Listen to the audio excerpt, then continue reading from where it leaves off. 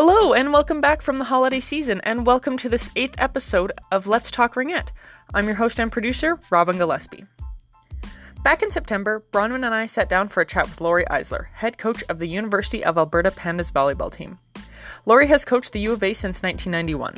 She coached the team to 7 national championships and 10 conference titles, and has been named Canada West Coach of the Year 8 times, most recently in 2017. Lori also has international experience, coaching beach volleyball at the 1996 Olympic Games and the national B team at the FISU Games in 2005. She's the all-time winningest coach in U of A history, and managed to spare a morning to chat with us about coaching women, coaching her own daughter, and being a female head coach in a male-dominated sports world. Hope you enjoy!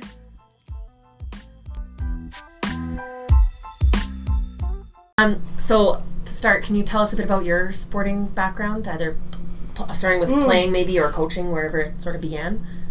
Yeah, I was a multi-sport athlete back in the day. It was a long time ago.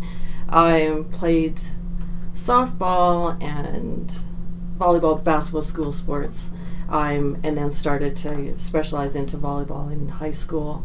I played at the University of Saskatchewan. I was really blessed with a master coach at the University of Saskatchewan. Played for him for 5 years. You couldn't ask for a better role model, especially going into coaching. I think everything I needed to learn, I learned from him. Having said that, there was more things I needed to learn, especially I think around the leadership pieces around coaching women in particular, and what leadership means in the women's environment. I started coaching immediately when I finished playing, so I was done my 5 years. I had an education degree, but knew I didn't want to teach, so asked, talked to my coach, and he created an assistant coaching position for me, which allowed me to continue being mentored by him. I did lots of administrative work around that, started taking more classes in physical education, ended up doing my master's in sports psychology at University of Saskatchewan, but got the job here before I was done my master's. I completed it once I was here. So this opportunity came up in 91. I felt ready, but it was still pretty overwhelming coming into a program that was on the chopping block, so the whole financial stress around that, and not really good on the competitive front either. And so it's been 28 years. Family, my husband moved with me. He's also a coach. I raised our kids here, and have had the opportunity to only coach age class. I was a U6 assistant coach in soccer. Cute. It was very cute, only because I really didn't trust my son to behave himself, so I thought I needed to be around it a little bit. But I was really lucky too, because John Dunn, who is one of our professors in sports psychology and a really awesome soccer coach, he was the head coach, so I got to work with him. Look at that. Yeah, and I did U13 girls volleyball. I was assistant coach for U13 when my daughter was playing, and that was an interesting environment to be in with these really young kids, and kind of getting a feel for what youth sport is all about, because really my only experience in youth sport was as a youth. I didn't coach youth sport. I went right from playing varsity level to coaching varsity level, and so it was good for me to get down there in the trenches, but I only stayed in it for 1 season. I didn't think it was healthy for my daughter, for me to be coaching her, and we had a club, and I knew that our club coaches were really good, and just entrusted them with When we look at female coaches, what do you think are some of the barriers that prevent women from taking on coaching roles? Because would you say it's still fairly male-dominated, even in the females' athletics side of things? Oh, absolutely. Yeah. We only have 2 female coaches at the University of Alberta. Who's the other? Liz Jepson. For soccer. Soccer, okay. And certainly I haven't seen the numbers lately, but whether it's the university level, our national team of staff is all male. There are some club coaches that are women and high school coaches that are women, but I don't think it's even close to probably 50-50. Yeah. So it is an issue. I think there's many variables. I think one of them is that many young women question their competency. And so I don't know why that's different. I have yet to see a young male coach question their competency. Well, it's interesting actually. I actually sent a survey out to coaches in the summer because I was trying to figure out what I could do to help them. And I asked, what do you think are some of the barriers that prevent women from getting involved? And women seem to show a need to feel 100% confident about something before they do it, whereas men will kind of bluster in there. Yeah, I think women have a very good awareness of what they don't know. And they will tend to dwell on that and want to be really complete because they understand what what that role requires, and they want to feel really competent doing it. And so they need some encouragement. We can't expect women just to be banging down our door, begging for opportunities. We need to identify, encourage, and be pretty proactive, I think, in that process of recruitment of women. And then keeping them is the next task, because you don't become a great coach in 1 year, So in the whole coach development, it takes time to become a great coach. And it's not easy. So what kind of mechanisms are in place to support that coach? I find, being the president of our club, one of the things I do is oversee the evaluation of our coaches by the players and the parents. And through my own experience, both as an instructor at the university, as a coach at the university, we seem to, as a society, it's pretty easy for us to criticize a woman. It's just like you have a big target on you. And I don't see the same happening with men. It seems that there's just being male gives a certain level of credibility, and we just grant competence to them. And that's fine. I mean, it's fine to do that. But then women should have the same credibility and respect. So we have to be really aware of that, because in sport, we know that our coaches can be really treated poorly. And so what we've tried to do in our club is just create conflict resolution policies to ensure that there is a layer between the parent and the coach, that we can handle some of that, maybe buffer it and deal with it, so it's not all on the coach to deal with. That's had mixed results. We still have had some issues for sure within the club, and it's not all. Sometimes, coaches make mistakes. So totally. I mean, they're human. Right? So helping parents understand that the coaches are developing as well. The athletes are developing, the coaches are developing, and let's be part of this system of development, as opposed to expecting perfection from one subset and not from the others. So I think retention is a big thing, and I think women generally feel that they have a very small window of opportunity to kind of get their life going, and it's probably got to do with biology. There's an urgency to get their careers going, to potentially find whoever their partner is going to be in life, and to kind of get on track with their life when they leave university. A little bit less time to just sort of play around. And I think we see that in women in our sport anyway, less likely to play senior women's sport. Lots of men signing up to do senior men's stuff, and I think it shows in the coaching as well, that they're a little bit more cautious about how they use their time. With our club, we pay our coaches. Now, it is an honorarium, and it isn't indicative of actually the time that they spend, but at least we're trying to make it more like a job, so they can justify the time that they're committing and sacrificing to the sport. And maybe it makes it a little bit easier, the conversation they have with their partner as well. So it's not just seen as volunteer time, that it is contributing to the household and worthwhile in their life. So so beyond that, I think we really need to target some of our former athletes, and again, within our club, that's our first group that we're looking at, is who played for our varsity program, and how can we engage them right away. If we can engage them right away in coaching, then it becomes part of their life. If we lose them for too long, sometimes they're coming back as moms, which is fine, but we've lost them for 12 years in the meantime. So, and again, I'm not sure that the parent-coach is really the right dynamic. Well, I know it's not. I'll go that far. It's very, very difficult to be a parent and a coach, Yep. and on the same team. Yep. So if we can avoid that, we will avoid that. There are cases where we do have parents coaching, and I was a parent coach, but wherever we can, it's not about avoiding it. We do have a parent coach right now we are so fortunate to have these 2 parents involved in our club, so it would be kind of crazy not to have them involved, but we need to understand that there's going to be some potential fallout from that and have a plan for that. Do you mind elaborating on some of the challenges you found coaching your own child, or having other parents coach? Well, I think I'll speak from coaching my own child. So the girls were 12 years old. I just felt it really interfered with our ability to be mother-daughter.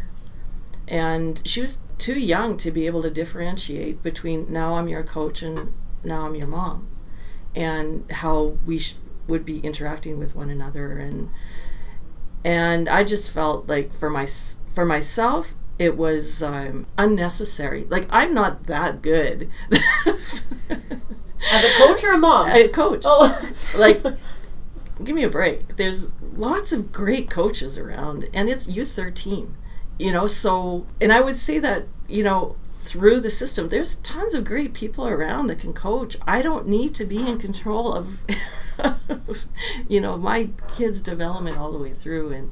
But many coaches are control freaks, right? So it's very, very hard to kind of let go and let somebody else have control. But I think many parents are control freaks.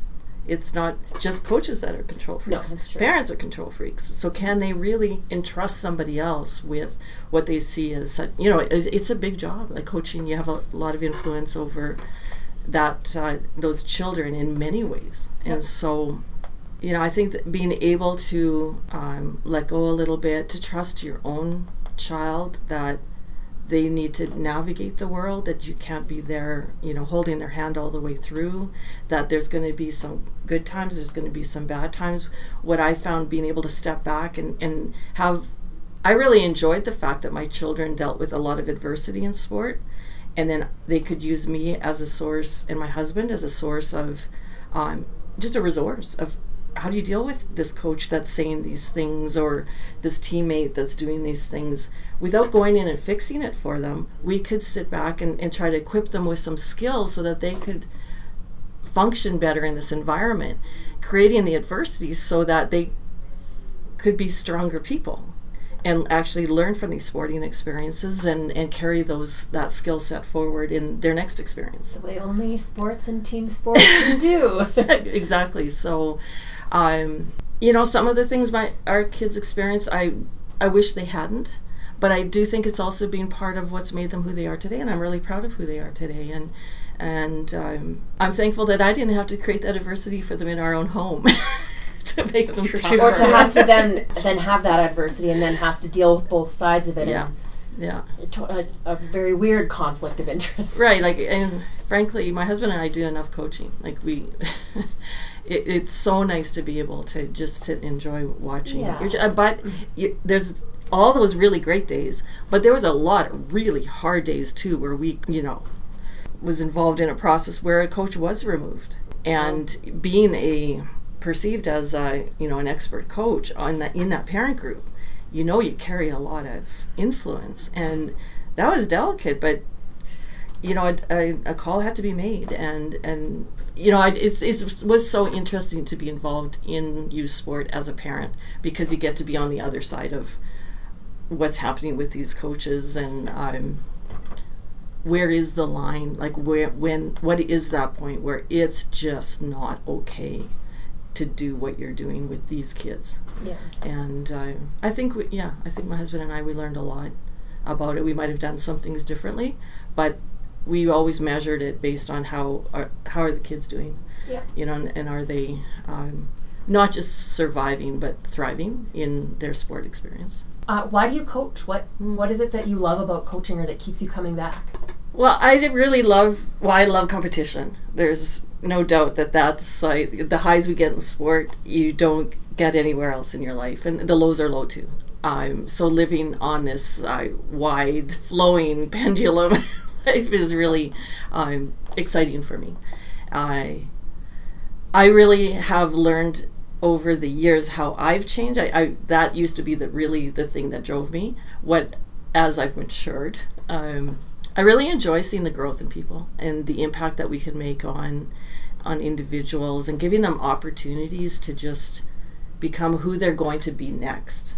And it's really quite amazing to see the 18-year-old and then see them when they're leaving at 22, 23, ready to take on the world, not needing us anymore, except if they need a reference letter or something like that. But it's a really rewarding, not only in that sort of life skills and becoming the person they're going to be, but as an athlete, being able to be part of their growth. We've got an athlete with the national team right now that's a libero with the national team. They're playing at the World Championship, and just being able to know that we were part of that journey. It was a small town southern Alberta kid that came to us, and she's playing professionally now, and that's amazing. Living the dream, right? Yeah. And so, but that isn't the only dream. We've got alumni that are doctors. We have stay-at-home moms. We have teachers. We have business people. We have across the spectrum, and what I see them doing once they leave is they continue to lead. Whether they're coaching or in their business life, whatever they're doing, they're just doing great at it. So sports are giving confidence. Yeah, to all and they're contributing to their community. Yeah, and so just being able to provide them with the opportunities for them to learn the kind of the skills and understanding of what team is all about, who they are, and having the wherewithal to take those skills forward and help their communities, I think is you can tell I'm older now, right? I care about things like that, and because I think there's a Japanese philosophy called ikigai, which essentially is the meaning of life, and it really resonates with me. It's basically, what do you love? What are you good at? What can you get paid for? And how can you help the world? And when those four pieces come together, then you found your ikigai. And for me, I can't imagine anything else where I would get the enjoyment from it that somebody would pay me. Maybe golfing, but I don't think anybody's paying me to golf, and I'm not going to help the world. I'll probably just wreck a bunch of golf courses. So, as far as employment, I can't think of any other thing that I would do that would give me the fulfillment. Now, of course, there's tons of sacrifices, and there's stress, and my family is always asked, not my immediate family sees me as a volleyball coach.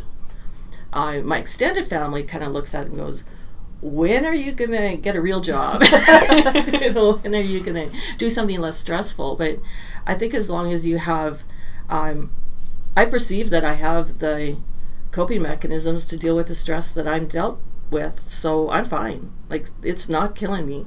And if anything, I think it's making me healthier and happier. So obviously there was really tough years as the kids were, I coached through those childbearing years, and those are really, really hard and really demanding, and I maybe had more doubts then. Now that my kids are 21 and 19, kind of feel like got them through and they're well on their way to being adults, and this time in my coaching career might actually be the most enjoyable, because I have the time. I have more time as well. I just had one other question. What's some of the best advice you've been given? Yeah. So I had a really unique experience when I was at University of Saskatchewan. I was a coach on the staff for 4 years before I came here after I played. The third year, our head coach went on sabbatical, so he gave me his team. And I'm 2 years out of playing, so pretty early to be head coaching a varsity program. And at the same time, so I took over his office. He left the country. It was pre-email, pre-smartphones, anything, right? So I had virtually zero contact with him. Next door neighbor, next office was the new sports psychologist that had come to University of Saskatchewan. And he kind of took me under his wing a bit, and almost every day would ask me, so how did practice go? What's going on? Just allowed me to think about the why of what we do. And up until then, I had been, as an athlete, I really only knew my experience at the varsity level was with Mark, with my mentor coach. And so I had 7 years of indoctrination of this is how you do it. This is how you coach women. This is how you coach volleyball at the university level. And Dr. Spink he just challenged me and say, well, why that way? And what about this? And it allowed me the freedom to play around with it a little bit and really question and critically think about the why. And having Mark leave the country gave me free license to do what I wanted to do too. So it was a really unique, growing, learning environment. And I think that's the thing I've really tried to carry forward, is just to critically think about what we do all of the time. Challenge traditions and do things for the right reasons, and have really understand your why in coaching. It's not okay just to say, because that's the way we've like the most always annoying, done it. the most frustrating thing you run into. I mean, well, one of them anyways. And I think I would get, frankly, bored. Like, I don't like doing the same thing over and over again. No, you want to learn something too, yeah, right? I like trying things different and being creative. And I know some of my colleagues think I'm crazy because some of the things that we try to do in sort of our systems or tactics, and I think I've even been called delusional, but that's okay. I mean, as long, at the end of the day, if we're all united knowing that we've put some good brain work into thinking about what we're doing, and I spend a lot of time on self-analysis of, individual athletes and team structures, and as long as we can justify what we're doing, then we're good with that, and we're not trying to please our competitors or trying to convince the volleyball community that our way is the right way. It's just it's the right way for us, and it's we believe in it. So yeah, I think what goes with that is having the courage to do it and having the conviction to do it, and being okay with being different. It don't have to be cookie cutter. It's innovate and be free to do what you want to do, because I don't care what other people think, which is really another really hard thing for women. Yeah. I spent a lot of years being very concerned about what other people thought, and maybe it was turning 40. I don't know. Confidence, or which is why it's so hard for our young women, because they may not be there yet. They might be. We're really, really lucky if we can get them there already. If I had known, what I know now. Awesome. Thank you so much. No I'm problem. so sorry we took up so No, much that's of your fine.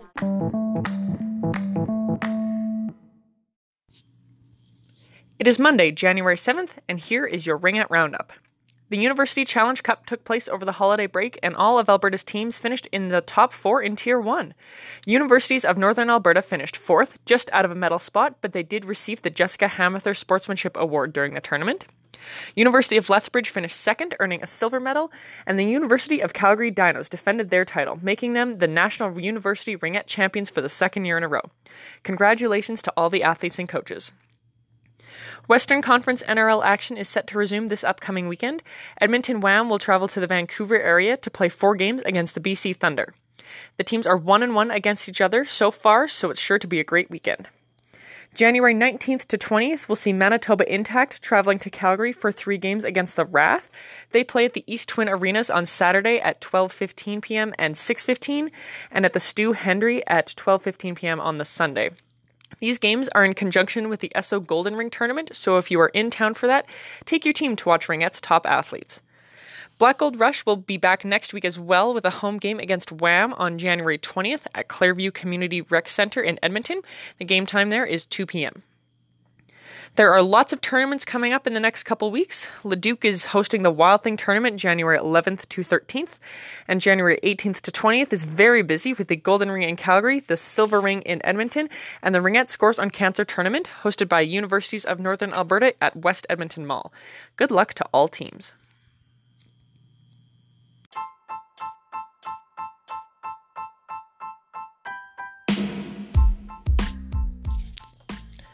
Let's Talk Ringette is produced by Ringette Alberta and created using Anchor.fm. I'm your host and producer, Robin Gillespie. Special thanks to Lori Eisler for her time back in the fall and for patiently waiting for this episode to be available. Thanks to Bronwyn for setting up the meeting and leading the conversation. If you have any questions or comments regarding something you heard today, or you just want to say hi, or you want to suggest a topic for a future episode, send me an email. robin@ringetalberta.com is how you can reach me. If you enjoy this podcast, share it with someone. Let them know it's available on Pocket Casts, Spotify, Apple Podcasts, pretty much anywhere podcasts are available. Contact information, new episodes, policies, and news can all be found at ringetalberta.com. Until next time, see you around the rinks.